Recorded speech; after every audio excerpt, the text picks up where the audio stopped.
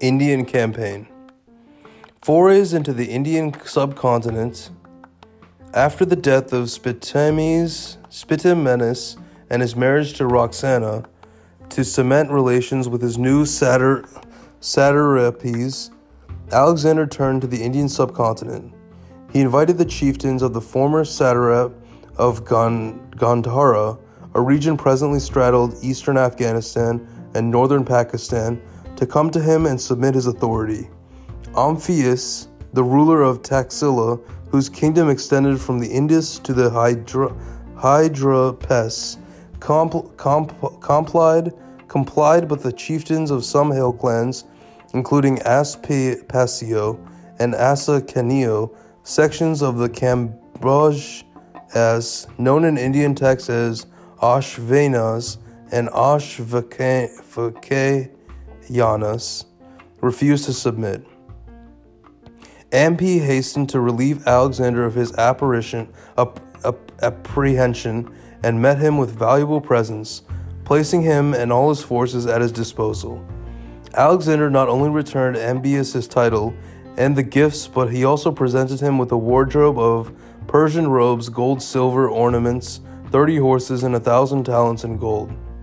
Alexander was emboldened to divide his forces, and Ambia assisted Hephaestion and Perdiccas in constructing a bridge over the Indus where it bends at Hund, supplied their troops with provisions, and received Alexander himself and his whole army in his capital city of Taxila with every demonstration of friendship and the most liberal hospitality.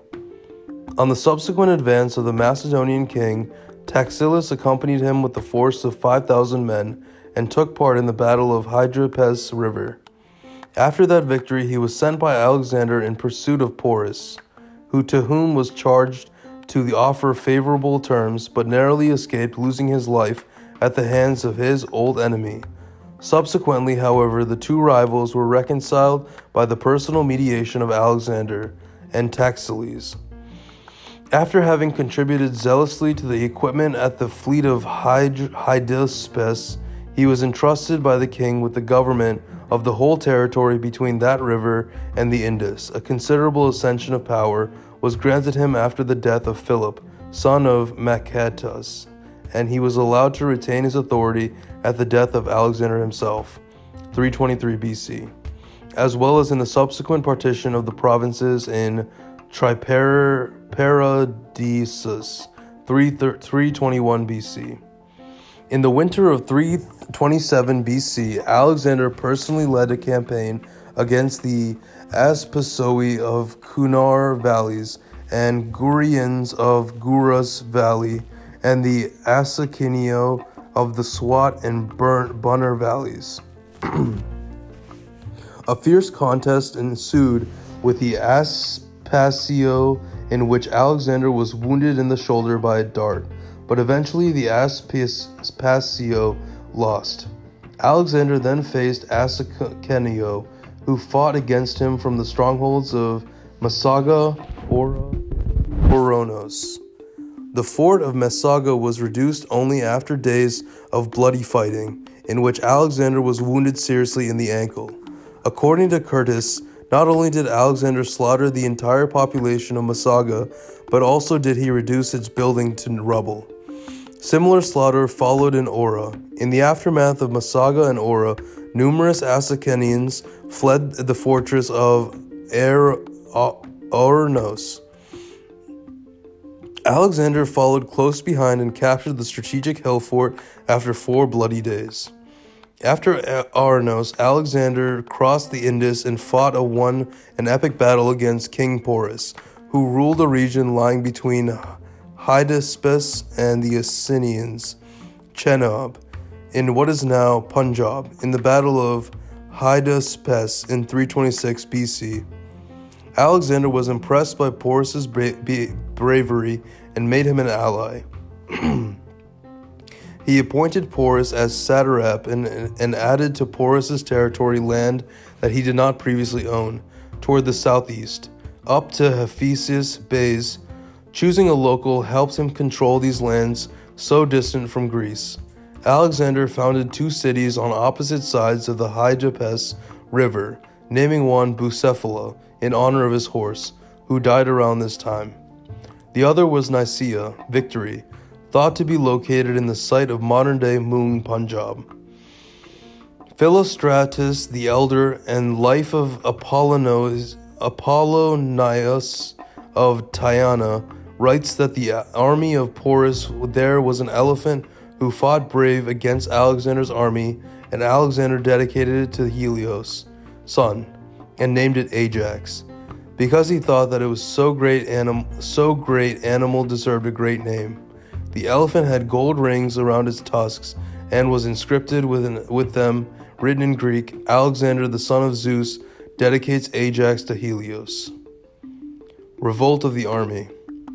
East of Porus' kingdom near the Ganges River was the Nanda Empire of Magadha, and further east the Gangaria Empire of Bengal, region of India's subcontinent. Featuring the prospect of facing other large armies and exhausted by years of campaigning, Alexander's army mutinied at the Haephus River Bees, refusing to march further east. This river thus marked the easternmost extent of Alexander's conquest. As for the Macedonians, however, their struggle with Porus blunted their courage and stayed their further advance into India. For having had all they could do to replace his enemy, who mustered only 20,000 infantry and 2,000 horses, they violently opposed Alexander when he insisted on crossing the river Ganges, also the width at which he, as they learned, was 32 furlongs, its depth 100 fathoms, while its banks on the further side were covered with multitudes of men at arms, and horsemen and elephants. For they were told that the king of the Gandarites and Prusy were awaiting them with 80,000 horsemen, 2,000 footmen, 8,000 chariots, and 6,000 war elephants. Alexander tried to persuade his soldiers to march further, but his general Coenus pleaded with him to change his opinion and return. The men, he said, longed to again see their parents, their wives, and their children, their homeland. Alexander eventually agreed and turned south, marching along the Indus.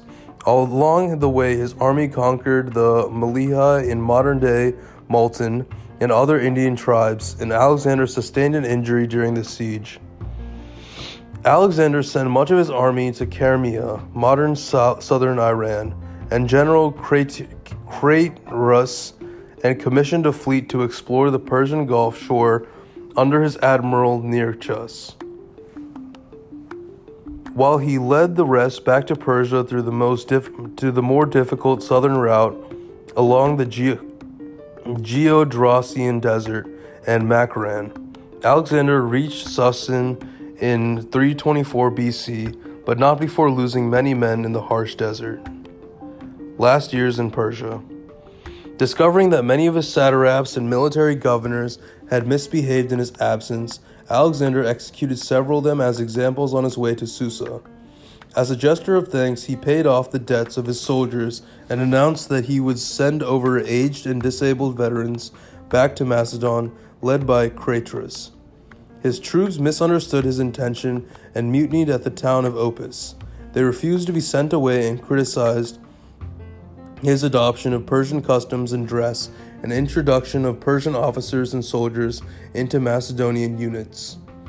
After 3 days, unable to persuade his men back down, Alexander gave Persian command posts in the army and conferred Macedonian military titles upon Persian units. The Macedonians quickly begged forgiveness, which Alexander accepted, and held a great banquet for several thousand of his men, at which he and they ate, in an attempt to craft a lasting harmony between his Macedonian and Persian subjects. Alexander held a mass marriage of his senior officers to Persian and other noblewomen at Susa, but very few of those marriages seem to have lasted much beyond a year. Meanwhile, upon his return to Persia, Alexander led the guards to a tomb of Cyrus the Great in Pasar Gede and dedicated it and swiftly executed them. Alexander admired Cyrus the Great from an early age, reading Xenophon's Cyropedia, which describes Cyrus's heroism in battle and governance as a king and legislator. During his visit to Pasargadae, Alexander ordered his architect Aristobulus to decorate the interior of the sepulchral chamber of Cyrus' tomb. Alexander afterwards traveled to Ecbatana to retrieve the bulk of the Persian treasure. There, his closest friend and possible lover, Hephaestion, died of illness or poisoning. Hephaestion's death devastated Alexander, and he ordered the preparation of an expensive funeral pyre in Babylon, as well as decree of public mourning. Back in Babylon, Alexander planned a series of new campaigns, beginning with the invasion of Arabia, but he would soon not have the chance to realize them, as he died shortly after Hephaestion. Death in succession. On either 10 or 11 of June 323 BCE, Alexander died in the palace of Nebuchadnezzar II in Babylon at age 32. There are two different versions of Alexander's death, and details of the death differ slightly in each. Plutarch's account is roughly 14 days before his death. Alexander entertained Admiral Nearchus and spent the night and next day drinking with Medius of Larissa. He developed a fever which worsened until he was unable to speak. The common soldiers, anxious about his health, were granted the right to file past him as he silently waved at them. In second account, Diodorus recounts that Alexander was struck with pain after downing a large bowl of unmixed wine in honor of Hercules. Followed by 11 days of weakness, he did not develop a fever and died after some agony. Arrian also mentioned that this is an alternative, but Plutarch specifically denied this claim. Given the propensity of the Macedonian aristocracy to assassination, foul play featured multiple accounts of his death. Diodorus, Plutarch, Arrian, and Justin all mentioned the theory that Alexander was poisoned. Justin stated that Alexander was the victim of a poisoning conspiracy. Plutarch dismissed it as fabrication, while both Diodorus and Arrian noted that they mentioned it only for the sake of completeness. The accounts were nevertheless fairly consistent in designating Antipater, recently removed as Macedonian viceroy, and at the odds with Olympias as the head of the alleged plot, perhaps taking his summons to Babylon as a death sentence, and having seen the fate of Parmenion and Philotas, Antipater purportedly arranged for Alexander to be poisoned by his son Iolaus, who was Alexander's wine pourer. There were even suggestions that Aristotle may have even participated. The strongest argument against the poison theory is the fact that 12 days passed between the start of his illness and his death. Such long-acting poisons were probably not available. However, in 2003 BBC documentary investigating the death of Alexander, Leo Shep from the New Zealand National Poison Centre proposed that the plant white hellebore, which was known in antiquity, may have been used as poison to Alexander. In 2014 manuscript in the journal Clinical Toxicology, Shep suggested Alexander's wine was spiked with veratrum album, that would have produced poison symptoms that matched the course of events describing Alexander's romance. Veratrum album poisoning can have prolonged course, and it is suggested that Alexander was poisoned. Veratrum album offers the more plausible case. Another poisoning explanation, but forward in 2010, proposed that the circumstances of his death were compatible with poisoning by water of the river Styx, modern-day Mavronary, in Arcadia, Greece, that contained calyhemicin, a dangerous compound produced by bacteria. Several natural causes have been suggested, including malaria and typhoid fever.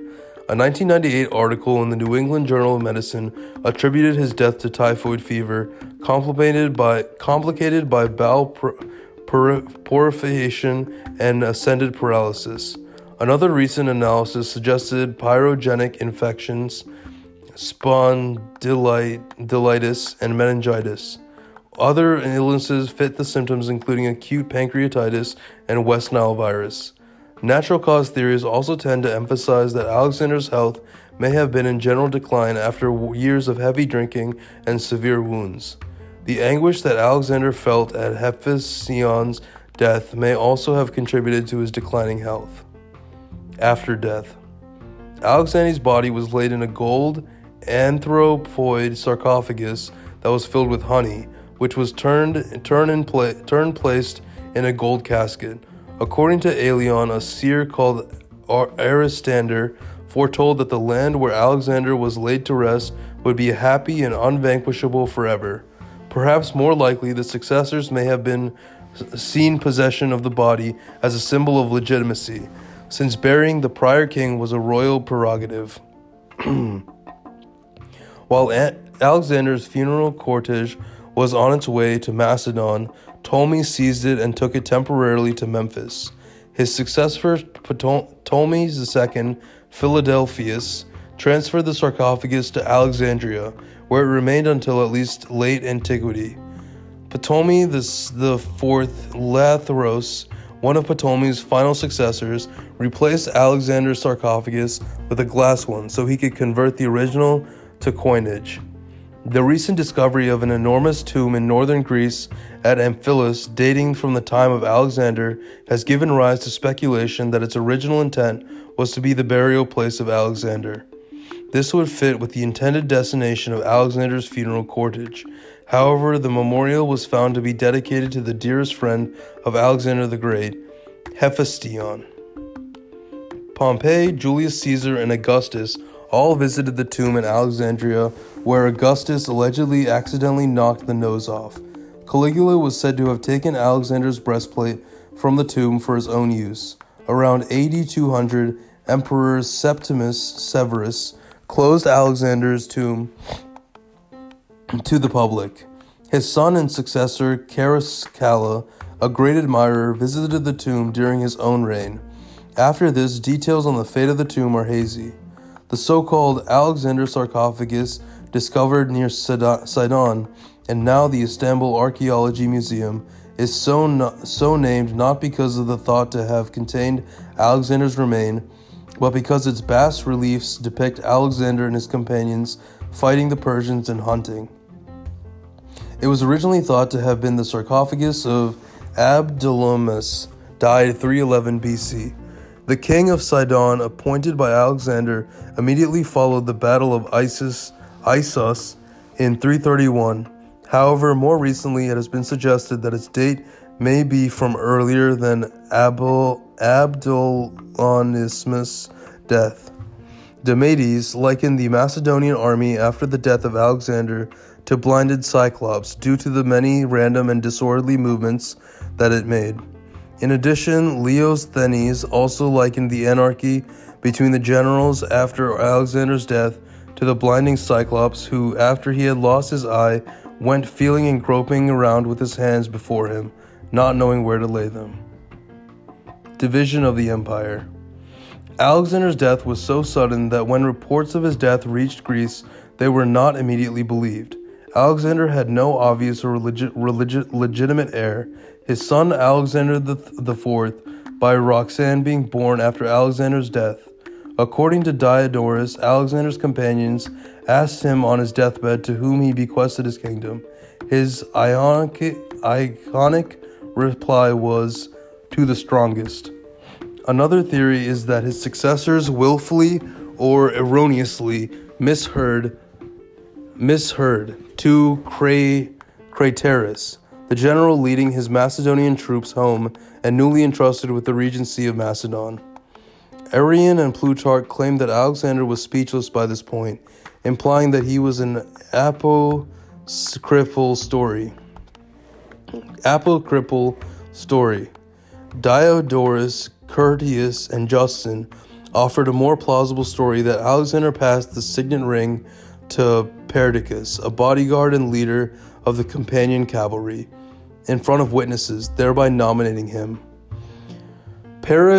Arrhidaeus initially did not claim power, instead suggesting that Roxanne's baby would be the king, if male, by himself, Cratius Leonatus, and Antipater as guardians.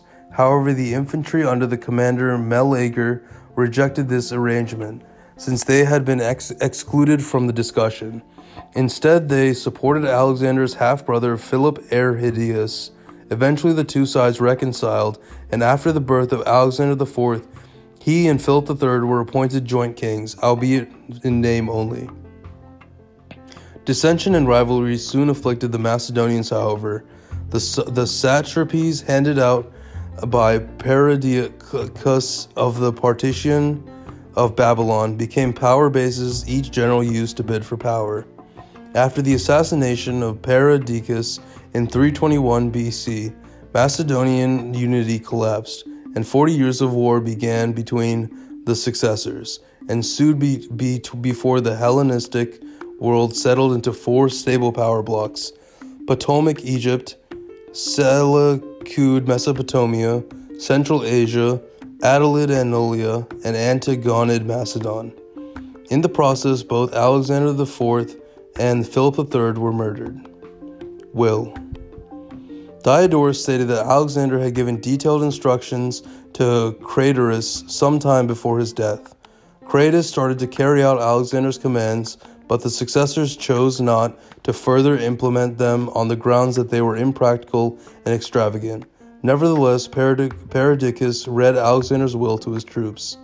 Alexander's will called for military expansion into southern and western Mediterranean, monumental constructions, and intermixing of eastern and western populations. It included construction of a monumental tomb for his father Philip to match the greatness of the pyramids of Egypt, erection of great temples in Delos, Delphi, Dodona, Dium, Amphipolis, and monumental temple to Athenia at Troy, conquest of Arabia and the entire Mediterranean basin, called circumvigation of Africa, development of cities and the transplant of populations from Asia to Europe and the opposite direction from Europe to Asia, in order to bring the largest continent in common unity, but to friendship by means of intermarriage and family ties. Character. Generalship. Alexander earned the epithet the Great due to his unparalleled success as a military commander. He never lost a battle, despite typically being outnumbered. This is due to the use of terrain phalanx and cavalry tactics, bold strategy, and fierce loyalty of his troops. The Macedonian phalanx, armed with a sarissa, a spear 6 meters long, had been developed and perfected by Philip II through rigorous training, and Alexander used its speed and maneuverability to great effect against larger, more disparate Persian forces. Alexander also recognized the potential for disunity among his diverse army, which employed various languages and weapons. He overcame this by being personally involved in battle in the manner of a Macedonian king.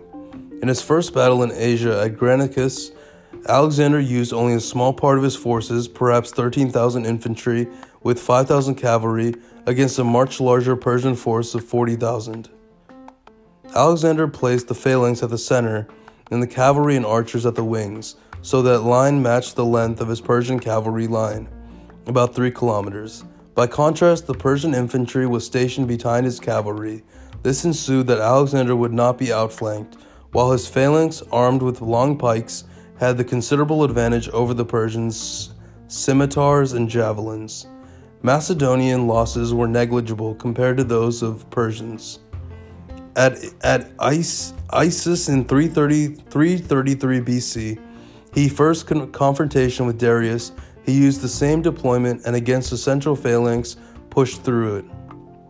Alexander personally led the charge in the center, routing the opposing army. At the decisive encounter with Darius at Gaugamela, Darius equipped his chariots with sights on the wheels to break up the phalanx and equipped his cavalry with pikes. Alexander arranged a double phalanx with the center advancing at an angle, parting when the chariots bore down and then reforming. The advance was successful and broke Darius' center, causing the latter to free once again. When faced with opponents who used unfamiliar fighting techniques, such as Central Asia and India, Alexander adapted his forces to his opponent's style. Thus, in Bactria and Sogdiana, Alexander successfully used his javelin throwers and archers to prevent outflanking movements, while massing his cavalry at the center. In India, confronted by Porus Elephant's corpse, the Macedonians opened their ranks to envelop the elephants and used their sarissas to strike upwards and dislodge the elephants' handlers. Physical appearance. Greek biographer Plutarch described Alexander's appearance as, "The outward appearance of Alexander is best represented by the statues of him which Lysippus made, and it was by this artist alone that Alexander himself threw a fit and that he should be modeled. For this peculiarities which many of his successors and friends afterwards tried to imitate, namely the poise of his neck, which was bent slightly to the left, and his melting glance of his eyes, the artist had accurately observed. Apelles, however, in painting him as wielder of the thunderbolt, did not reproduce his complexion, but made it too dark and swarthy, whereas he was of fair color, as they say, and his fairness passed into rudiness in his breast particularly, and in his face. Moreover, that a very pleasant odor exhaled from his skin, that there was a fragrance about his mouth and all his flesh, so that his garments were filled with it. This we have read in the Memories of Aristoxenus." The semi-legendary Alexander romance also suggested that Alexander exhibited heterochromia iridium, that one eye was dark and the other light. British historian Peter Green provided a description of Alexander's appearance based on his review of statues in some ancient documents. Physically, Alexander was not prepossessing. Even by Macedonian standards, he was very short, though stocky and tough. His beard was scanty, and he stood out against his hirsute Macedonian barons by going clean-shaven. His neck was in some way twisted, so that it appeared to be gazing upward at an angle. His eyes, one blue, one brown, revealed a dewy, feminine quality. He had high complexion and a harsh voice. Historian and Egyptologist John Fletcher has said that Alexander had blonde hair. Ancient authors recorded that Alexander was so pleased with portraits of himself created by Lysippus that he forbade other sculptors from crafting his image. Lysippus had often used the contrapposto sculpturing scheme to portray Alexander and other characters such as Apoxamenos, Hermes, and Eros. Lysippus' statues, famous for its naturalism as opposed to stiffer, more static pose, as thought the most faithful depiction. Personality. Some of Alexander's strongest personality traits formed in response to his parents. His mother had huge ambitions and encouraged him to believe that it was his destiny to conquer the Persian Empire. Olympias' influence instilled a sense of destiny in him, and Plutarch tells how his ambition kept his spirit serious and lofty in advance of his years. However, his father Philip was Alexander's most immediate and influential role model. As a young Alexander watched him campaign practically every year, winning victory after victory while ignoring several severe wounds. Alexander's relationship with his father forged a competitive side of his personality. He had a need to outdo his father, illustrated by his reckless behavior in battle. While Alexander worried that his father would leave him no greater brilliant achievement to be displayed to the world, he had downplayed his father's achievement to his companions. According to Plutarch, among Alexander's traits were a violent temper and a rash, impulsive nature. While undoubtedly contributed to some of his decisions, although Alexander was stubborn and did not respond well to orders from his father, he was open to reasonable debate. He had a calmer side, perceptive, logical, and calculating. He had a great desire for knowledge, a love of philosophy, and was an avid reader. This was no doubt in part due to Aristotle's tutelage. Alexander was intelligent and quick to learn. His intelligence and rational side was amply demonstrated by his ability to succeed as a general. He was a great self-restraint in pleasures of the body, in contrast with his lack of self-control and alcohol. Alexander was erudite and patronized both arts and sciences. However, he had little interest in sports or Olympic games, unlike his father, seeking only into the Homeric ideals of honor and glory. He had great charisma and a force of personality, characteristics which made him a great leader. His unique abilities were further demonstrated by the inability of any of his generals to unite Macedonia and retain the empire after his death. Only Alexander had the ability to do so. During his final years, especially after the death of Hephaestion, Alexander began to exhibit signs of megalomania and paranoia.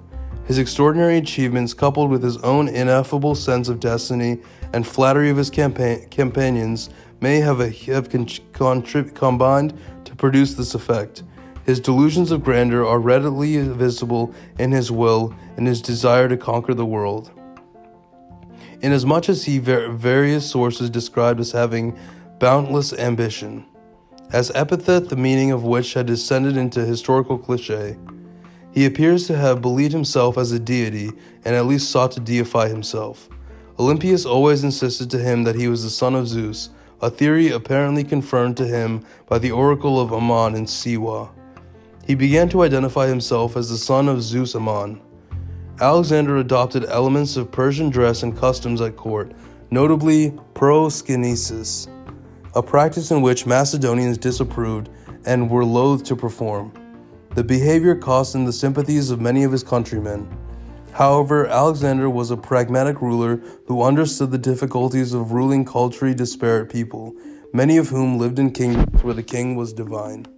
Thus, rather than megalomania, his behavior may simply have been a practical attempt at strengthening his rule and keeping his empire together.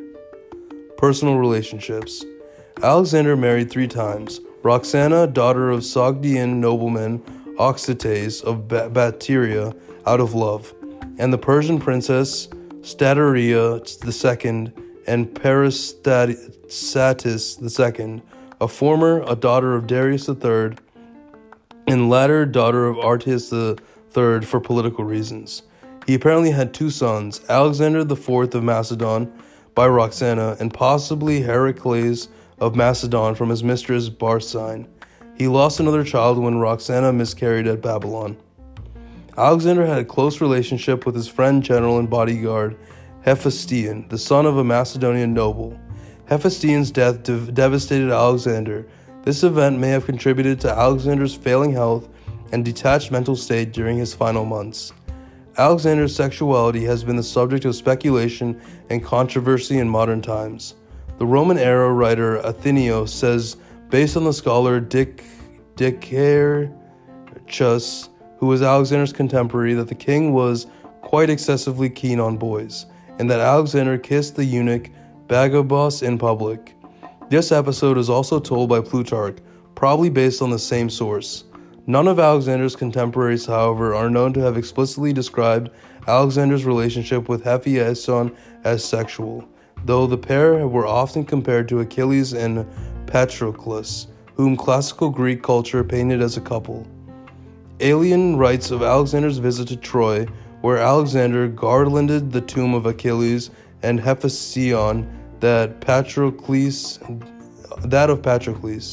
the later hinting that he was beloved of Alexander.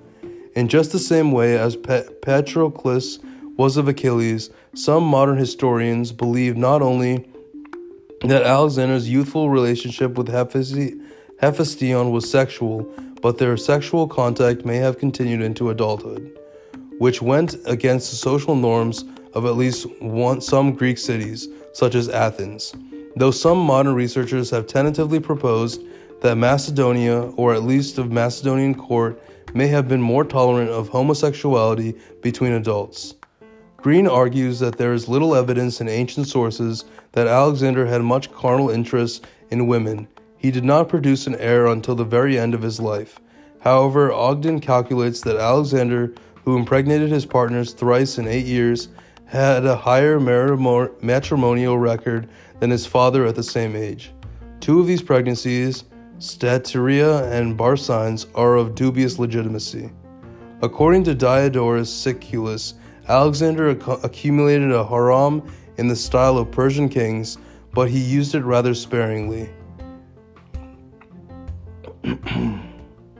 Not wishing to offend the Macedonians, showing great self-control in pleasures of the body. Nevertheless, Plutarch described how Alexander was infatuated by Roxana, while complimenting him on not forcing himself on her.